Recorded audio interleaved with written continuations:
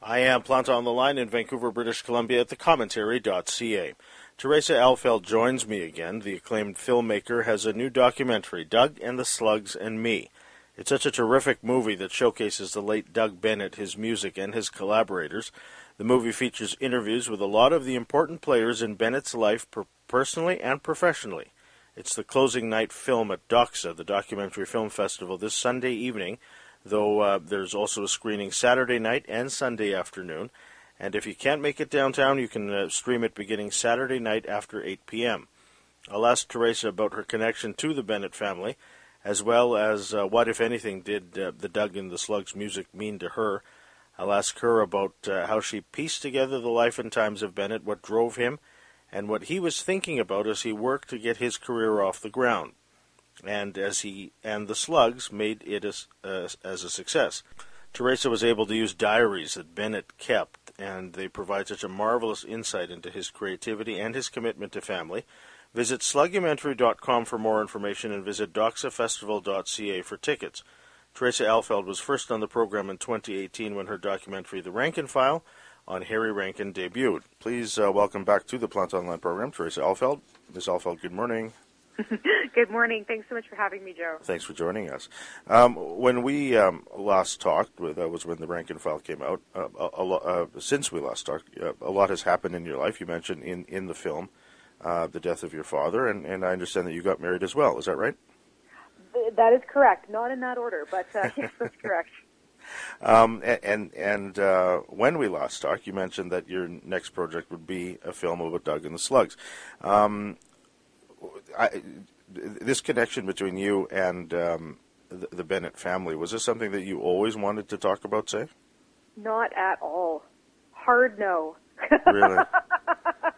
So actually, I'm so glad you brought that up, because I truly remember that moment chatting with you, Joe, when you asked me my next project, and it was, I was just overwhelmed, having completed The Rankin File with my producer, John Bolton, and I was so tired, yeah. And I honestly hadn't put a ton of thought into what would be next, but as much as I had was, hey, we've used all this Doug and the Slugs music in the Rankin File, yeah. And it's getting such a positive response. People are so happy to be hearing this music again for obvious reasons. Right. And so you were the first person who I said, yeah, I'm gonna do a film about Doug and the Slugs. But it wasn't much beyond an early conversation between myself and again, producer John Bolton and Simon Kendall at that point. So, yes, 4 years later, here we are. So for a lot of people, the music is nostalgic. As I told you just before we started, Doug and the Slugs is not really on my playlist. It's not my jam. But I have to say that listening to the music in the film has made me want to go to my Apple Music and listen to what's there. It must be fun, not just for you but for others, to have people revisit Doug Bennett and his music again. Well, it was an absolutely incredible sort of task to be given the responsibility to, bring this music back to life. And, my generation, I didn't grow up listening to Doug and the Slugs. Uh-huh. I would certainly hear them on oldies radio. Right. And I do remember, obviously, the Norm Macdonald show, which licensed Too Bad for the opening sequence. And probably the most exposure to Doug and the Slugs I and my generation had as kids was when they licensed Making It Work to Making Trace Deli. And I remember we would all sing, making it work, making Trace Deli, making it work, it's the right cheese. And so that was sort of like the scope of how much I engaged with Doug's music and Doug and the Slugs music at the time. So when I started out, making this film, which again, as I mentioned, bled from the Rankin File, and I started actually sitting down and listening to the full catalog, none of which was available digitally, mind you. So, my husband came with me to the record store and we got all the vinyls and sat down and listened. And it was explosive to really start to hear everything that they had created, which was so much richer than, and again, not to flag on the big hits. Yeah. Too Bad is an excellent song, as is Making It Work. They're beautifully crafted pop songs. But On top of that, the band had created this incredibly distinct, incredibly complex, varied, funny, dark catalog of music, which I really think only could have come out of Vancouver. And I'm so excited that, in the process of making this film, we partnered with Simon to get that music remastered and get it out there so that people can engage with this band and give them the second look that they deserve. Yeah, I'm skipping to the end of the film where you show us this concert at the Commodore in 2019. And you see the enthusiasm in the audience. Those shots are just marvelous to see the audience, of a particular vintage, but it was pretty varied as well. There are a lot of people in the audience who are discovering the music as well. How much they enjoy it and how much you can see the look on their faces of sort of the memories that it all brings back. Of course. And I know this is cliche to say, but for a lot of folks, getting to hear the band that you grew up with again it's almost it's a cultural moment. It's like a religious experience. And being at the band's, that was their 40th anniversary show at the Commodore, Joe, I'm not lying, the floor was shaking. It was packed and people were hugging, they were crying, they were singing aloud. It was, and again, this was the first time I'd seen a real sort of slug show since, I think since I was 5, and saw them play the peony. So it was, at that moment, it was just so beautiful to witness and be reminded of how much this band means to people. So you show us in the film the Bennett home on Semlin. I can't remember if Semlin's a drive or an avenue. Yep, Semlin Drive. Semlin Drive, pardon me. And growing up, you live next door, is that right? Right next door. What's fun to see in the film are these is when you talk about what it was like growing up there. We see it in the home movies. That to you, Doug Bennett was just your friend's dad, wasn't he? Correct. You didn't really know everything that you know now about him as you bear in the film, right? Not at all. And, I probably should have pieced it together a little better than I did because, occasionally we would go down to Doug's office and I remember seeing posters and gold records, but for me, my focus was just on Shay. I just wanted to play with my, super fun best friend, and we did so all the time. And Doug was part of that. I was saying earlier today, Doug used to do wacky pranks. He would chase us with a turkey on his head, or he would get us with the hose and spray us down. Like, he was a very present dad. And so, I guess I sort of understand that all of the sort of hints at the size of his career and the impact he'd had went over my child brain, went right over my little kid head, and all I knew was the Bennetts were lots of fun, Shay was lots of fun, Doug was a cool dad. Aren't I lucky I get to spend time here? Yeah. So it was Doug, his wife Nancy, and then 3 daughters. Is that right? Correct. Yep. Yeah. And a dog. And was music a part of, say, your all growing up? I mean, did you? There were videos of him going to, I guess, your school and performing at Christmas. Say, did you have an idea that he was this talented, say, or this prolific as a songwriter? None whatsoever. Really? None whatsoever. And again, I was chatting with one of the girls about this. Doug, he rarely sang at the house, and there wasn't a lot of music being played. I mean, there's certainly music playing, but I've always held this memory of the one time I heard Doug sort of singing casually, and it wasn't a party. It wasn't one of those epic gatherings at his home, of which there were so many. And again, the ones where that you see in the film were actually a bit before my time. I see. But I do recall hearing Doug singing this one day. He was just sitting at the kitchen table, and he started singing, "Oh, where could my baby be? The Lord took her away from me." I'm so sorry. I can't remember who the original artist is, but it was pretty famously covered by Pearl Jam. I guess around that time. And I remember getting goosebumps and being like, what? What is happening? Like, I didn't know Shay's dad could sing. I mean, yeah, I guess I know that I must have seen him play at the PNE when I was very young, but I was too young to actually remember that. But that one moment of Doug singing that song, and something that I think was really special about him, and really was all the band in their own ways, was they could really tell a story. Yeah. And Doug had such soul when he was just sitting there at the kitchen table with his long ponytail, and I'm pretty sure he had a glass of Jack Daniels. But that moment always stood out to me. But it wasn't enough for me to think, oh, there might be a little bit more to Shay's dad, until decades later when we started this film. And talking about telling a story, throughout the film, you present excerpts from his diaries, which I gather you got as you were making the film. Is that right? Yeah. We were a few months in when we were gifted this incredible collection of Doug's 39 diaries. Yeah. And so they provide such marvelous insight into his mind, and you do such a wonderful thing in the film in getting people to read excerpts of the diaries. You know, I mean, other filmmakers might have used, say, someone that sounds like him, but I thought it was more powerful when you had people read what he wrote about them.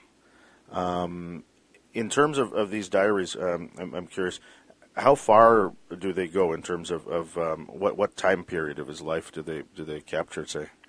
So the very first one is January 3rd, 1980, and in the film I read that very first entry, and it's so, again, I talk about goosebumps a lot, because that's when I know things are going right, but I remember reading that very first entry, and it's the words of a person who is finally starting to get the sense that this dream he's had for years might just be taking off. And he downplays it, and he's quite subtle, and he gets very flowery in how he describes it. But to be able to read someone at that little shimmering moment where their career is starting to take off, and I have the knowledge of where it's going to go, it was just an incredible moment.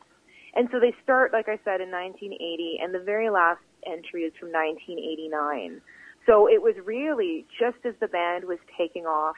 They'd had their first number one hit, Too Bad. They'd signed with Sam Feldman. They weren't yet working with RCA in January of 1980, all the way to 1989, when obviously the shape of the band looked quite a bit different. The thing I kept wondering about as I was watching the film is did he stop keeping a diary, or I mean, he lived till what, 2004? Is that right? That's correct. Yeah. Did he just find it uninteresting to say write down things at the end of the day, or? As far as I can tell, he just stopped. And I think that really coincided with where he was in his career. As we sort of touch on in the film, Doug had a lot of dreams beyond just Doug and the Slugs. Yeah. He had such a great reception playing in rock and roll, the stage show, and he'd done some other acting, and he was hopeful.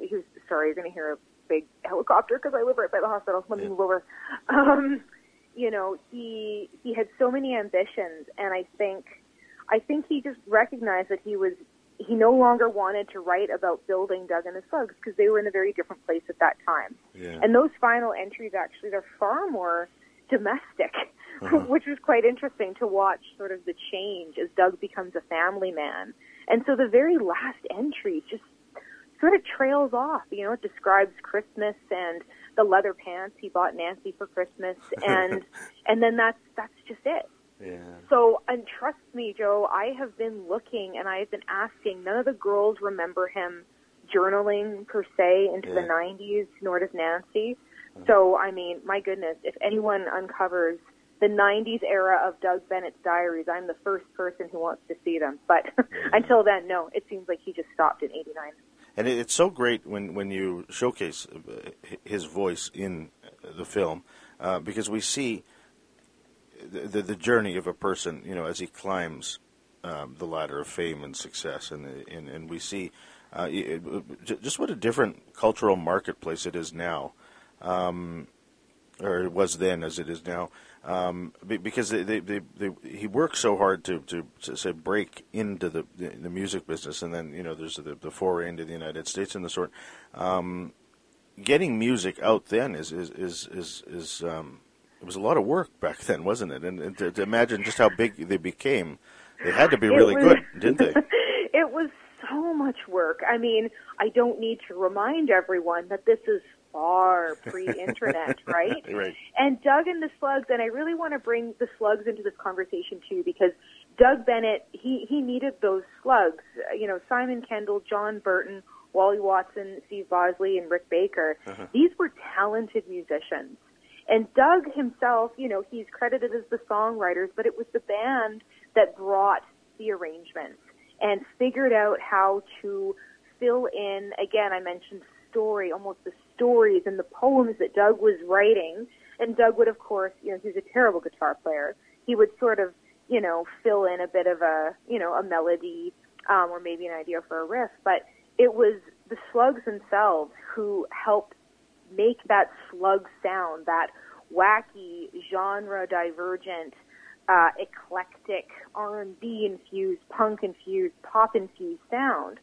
And with respect to how hard it was, Doug and the Slugs are known as the original road warriors. Mm-hmm. They built their following by playing every single night, by touring their asses off without, huge support from an American label. Mm-hmm. These guys are literally driving back and forth across Canada, which is a very big country, right, in some very inclement weather, playing super late, eating garbage food, drinking too much, and then getting up and doing it all over again.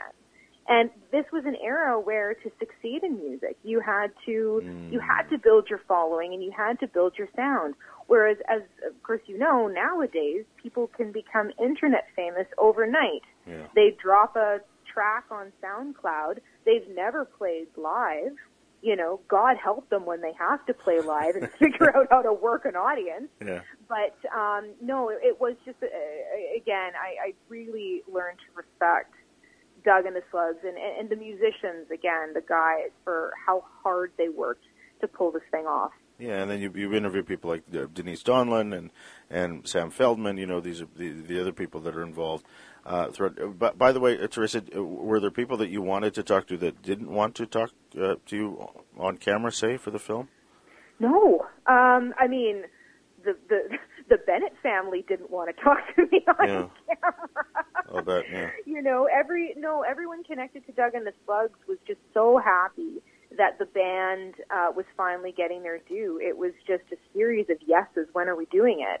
The only sort of hesitancy came from the Bennett girls. Mm. When I first reconnected with them, and they said, "We love that you're doing this. Fabulous. We will help you out with whatever you need. We're not going on camera. Good luck." And I said, okay. One step at a time here. And, through a lot of just, talking it over and testing the waters, I think they realized just how important their voices were to the story. And again, hats off to them for taking the leap and putting themselves in front of the camera. It's a marvelous sequence in the film where you all go back to the Grandview Lanes there on Commercial Drive. It's you and the three daughters, and I don't want to give it away because I was so moved by what we see in the film.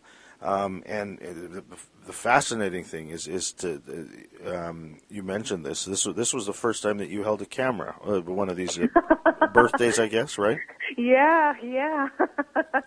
Yeah, that was so funny because obviously I was too young. I have no memory of that. But in watching, hours and hours of Bennett home movies that Doug's widow Nancy had given me, I found this moment. And again, sorry to overuse this, but again, like goosebumps. I'm like, oh my God.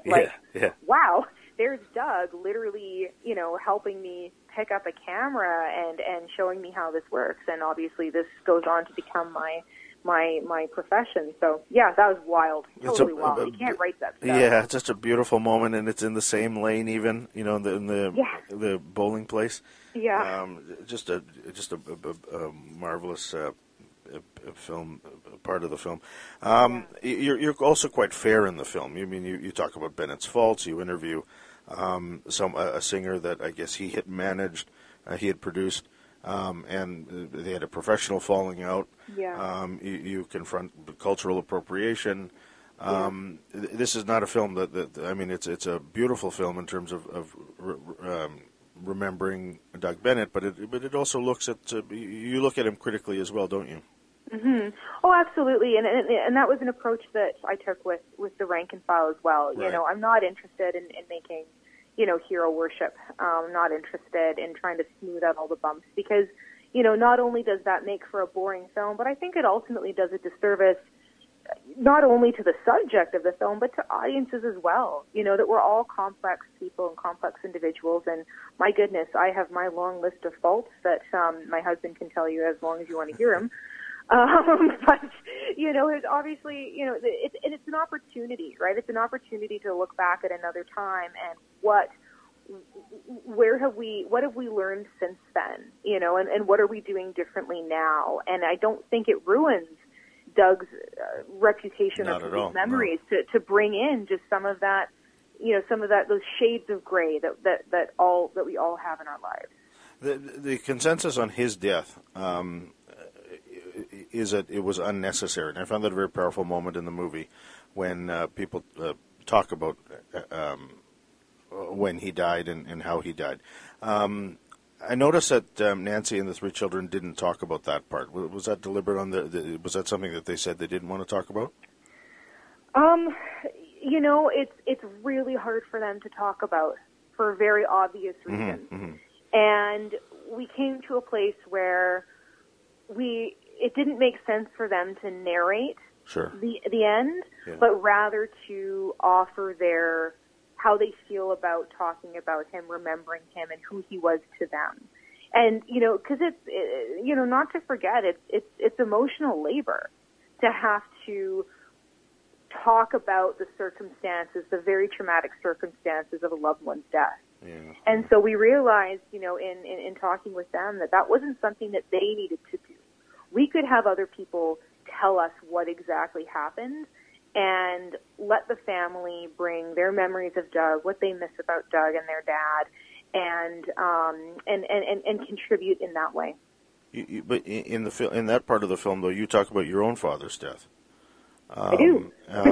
And so how was that for you in terms of talking about that? I mean, it's a remarkable sequence where I guess Shay tells you about how she's contending with it, with her own father's death, and you talk about your father's death.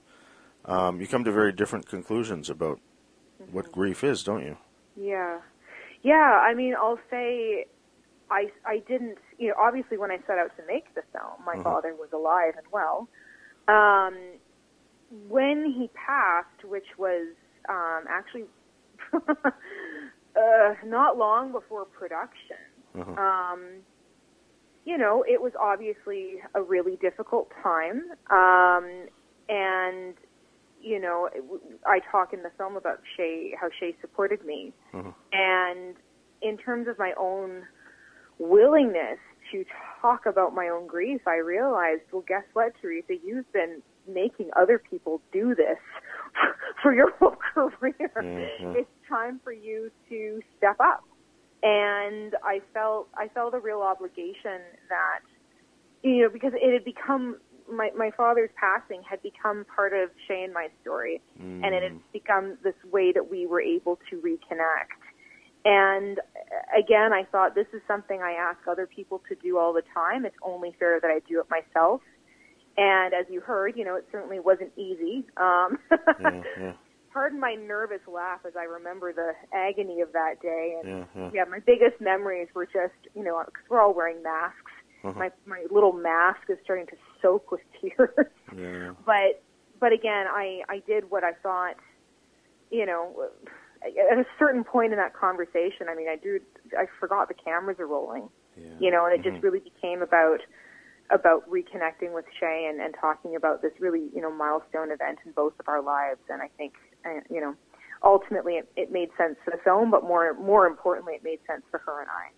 It really does break your heart when she says that no matter how much time passes, it still affects her and it breaks her heart, and it doesn't get easier, I think, is what she says, doesn't she? Yeah, that's what she says, and obviously it's a huge reflection of how she has had to process the trauma of her dad's death, which was very, very different from mine, and quite startling to hear that. And Shay, I just have to say, is just the most incredibly strong, funny, intelligent person. Again, we didn't talk for 20 years. And, obviously coming together to make this, I was just continuously in awe of her and her openness and willingness to talk about these really painful parts of her life. This film would not have happened without the Bennett girls' participation. I mean, it could have, but I wouldn't have wanted to do it. I feel like their lives and their connections to Doug are critical to telling Doug and Doug and the Slug story. So I seriously take my hat off to not just Shay, but to all the Bennett girls and to Nancy. Yeah, I mean, the part of the film that got me was when Nancy reads a passage of the diary, and then she hands it back to you, and in tears she says, his story is the same as mine. Yeah. I mean, it's just a moving, that says everything, doesn't it? Yeah, absolutely. And it was, again, I asked so much of my cast in this film. I asked so much of the Bennett girls. I asked so much of Nancy. And I asked so much of the Slugs themselves, with Simon and John and Wally, Steve, and Rick. The one thing I felt like I could ultimately offer, and especially to the girls, was these passages, because they didn't know the extent of which, they hadn't seen these books. Yeah. They didn't know the extent to which their dad had written about them. And not just written about them, like Della took her first step today, but these really quite philosophical contemplations on being a parent and on watching these children specifically grow up.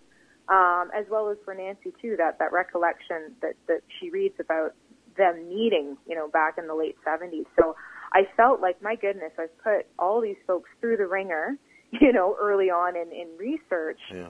This was one thing I felt like my team and I could give back to them, was this, again, sort of curated ability to almost have a conversation with their dad, decades after his death. Yeah. It's again, another moving thread throughout the film. Would you indulge me, Teresa, in some technical things? I'm curious to know, how does it work in terms of how do you decide where a person is filmed or interviewed? Pre-COVID or during COVID? Because those are very different answers. Yeah, that's true too, isn't it? I mean, for me, it always depends on the film, right? And I tend to favor, finding people in their natural habitats. So I always love, if I can get an interview somewhere in a space that reflects that individual. So, for instance, we interviewed Sam Feldman in his office, and you can see his Herzog behind him, and there's, Diana Krall behind him and such. For characters, but with COVID, that obviously changes things. Yeah, I'll bet, and so what we did was we started looking at renting larger venues, specifically music venues, that we could do a series of interviews that were adequately ventilated, that gave us sort of the technical requirements that we needed. And that's how we ended up. Basically, we rented the Commodore. We did several interviews in different parts of the Commodore, and obviously it's such an incredible venue, we could make it look different depending on where we were. Yeah. And then in Toronto, we rented the Horseshoe Tavern and, put our different subjects in different places. So again, that's sort of in COVID times, our response to, oh dear God, we need to find a place with adequate space and ventilation so that we can safely choose. But that's sort of my approach. Yeah, and then when you go into someone's space, their own house or their own office, say, do you have a say in terms of what's around, or I mean, I'll bet people tidy up before you show up. Hopefully they do. Yeah. Yeah, I mean, generally speaking, we'll always do a technical scout first. Uh-huh. So I'll come with my crew and we'll talk about where we're going to be. And that's usually a good opportunity for me to say, ooh, you have a movie poster behind your chair that I can't get clearance for. Mm-hmm. Can we move that? Or this chair would look so great if we could angle it towards this window. Is that all right? So, the best way to do it is if you can build in that additional prep time so you're not just showing up and trying to figure out how to make someone's face work for filming, because as of course there's technical requirements beyond the creative. So that's usually how I approach it. What was it like to interview your mother?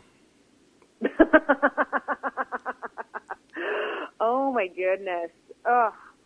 Never in a million years would I have thought that I would be putting my mom in front of the camera. I have to say, John Bolton, my producer, who again I worked with on the Rank and File, he was the first one to say, Teresa, you realize you have to interview your mother. And John knows my mother. They have a bit of a history where my mother makes fun of John. We'll say that lightly. And likes to razz him. But my mom is obviously well known to my friends and to even some of my colleagues. She's quite a personality. So, when John suggested that, I thought, he's kind of right. My mom is this very, hard, sarcastic, idiosyncratic personality. But more to the point, she was there. She was on the ground. She was the other parent when Shay and I were best friends, and her memories, to help support the story I was telling ended up being critical. So it was a real hoot. It was a lot of fun, and she was, she said no a million times. Obviously, I really had to put a gun to her head, but ultimately, I think it was a lot of fun for both of us. There's a marvelous moment in the film where you ask her what she thinks about you making this movie. It's a real laugh-out-loud moment. She gave me a hard time after she saw a cut of the film. She's like, Teresa, you make me look so dumb. Like, I know that I said more insightful things than that. I'm like, yeah, but we used the funny lines, and you knew we would do that, so you had opportunity to pray. You made your own bed. So, but she's really happy with the film too. I'll bet, and the other people that appear in the film, they're happy with how it turned out. Yeah, absolutely. I mean, it's a film that it was a really tricky film to make, because at its base, it is the story of Doug and the Slugs. It's the rise and fall of this iconic Vancouver band who made music on their own terms, led by this very unlikely rock star. Mm-hmm. And that's certainly the film that I started out trying to make. But as time progressed, it became very evident that I was not capable of making the film only about Doug and the Slugs because of my personal connection to the Bennetts. And it was something that I thought in the beginning might help the film and help with that access, but it became evident that I actually couldn't separate myself, and I couldn't separate the way that I wanted to make the film from that connection. And so it was really over the course of making the film that storyline and my storyline of my connection to the Bennett family really, really came out. And so far I haven't heard any boos. So far folks have been pretty happy with it. But, I just wanted to say with that too, the reason why I think it did, because I've seen a lot of POV films that don't always work. Uh-huh, sometimes you see the filmmaker wedge themselves in, and I was incredibly nervous to make a POV film because I have seen a number that, I don't think live up to, that just don't justify it. But what became evident really quickly was, again, in exploring my connection to the Bennett family and this idea of friendships and relationships, that was also a theme that I was seeing in the Doug and the Slugs story. Yeah, yeah. And I hope that you got that from watching it. Exactly. So we really worked at paralleling these two, incredibly intense relationships, both mine and Shay's, as well as Doug Bennett and John Burton's, as well as, Simon Kendall being part of that mix as well. So at the end, for us at least, it felt organic, and it sort of, made itself. And just the last thing to say to that is, again, I'm also in awe of John Burton and Simon Kendall specifically, because they were incredibly generous with me, not only in doing things like, hey, John, do you want to read some mean things that Doug said about your relationship? but also in just trusting me as they, saw the film evolve over time. Obviously it's gone in this very personal way, and Simon and John have been so supportive. So I'm in awe of those two, and I'm so excited for them to get to finally watch this film with other people and share in the slug love that we'll all be sharing in on May 14th. Indeed. I hate to ask this question because you've just finished this project and you're getting it out there into the world, but are you working on something else now? Yes. Well, here's the thing, Joe. With our history, if I say it out loud on your show, it's actually going to happen, so I have to think it through. I did just wrap a short comedy for the National Film Board for the Governor General's Performing Arts Award, and I was lucky enough to be gifted the one and only David Foster. So we have a short film with him coming out later this month. But beyond that, I am developing several projects. Probably the biggest one I can't really talk about. Sure. But I will say it's a, how do I put this super briefly and super cryptically? It is a buddy comedy documentary about a science fiction television star and a young man with a profound disability and a quest that they go on together to build the assistive technology of the future. That is all I will say. Well, there you go. Until then, congratulations and good luck with this film. I was a fan of the Rank and File, and this movie is just one of my favorites. I was moved. I laughed out loud. I like the music even. The Doug and the Slugs part was great, but then and me part was just lovely too. So congratulations again, and all the best. Oh, thank you so much, Joe, and thanks for having me on the show. I'll see you in 4 years. The film is called Doug and the Slugs and Me. Tickets are available for the screening Saturday night, Sunday afternoon, and Sunday evening, as well as on streaming at doxafestival.ca. The website for more information on the movie and Teresa is at slugumentary.com. The film's director, Teresa Alfeld, joined me on the line from here in Vancouver. I'm Joseph Planta.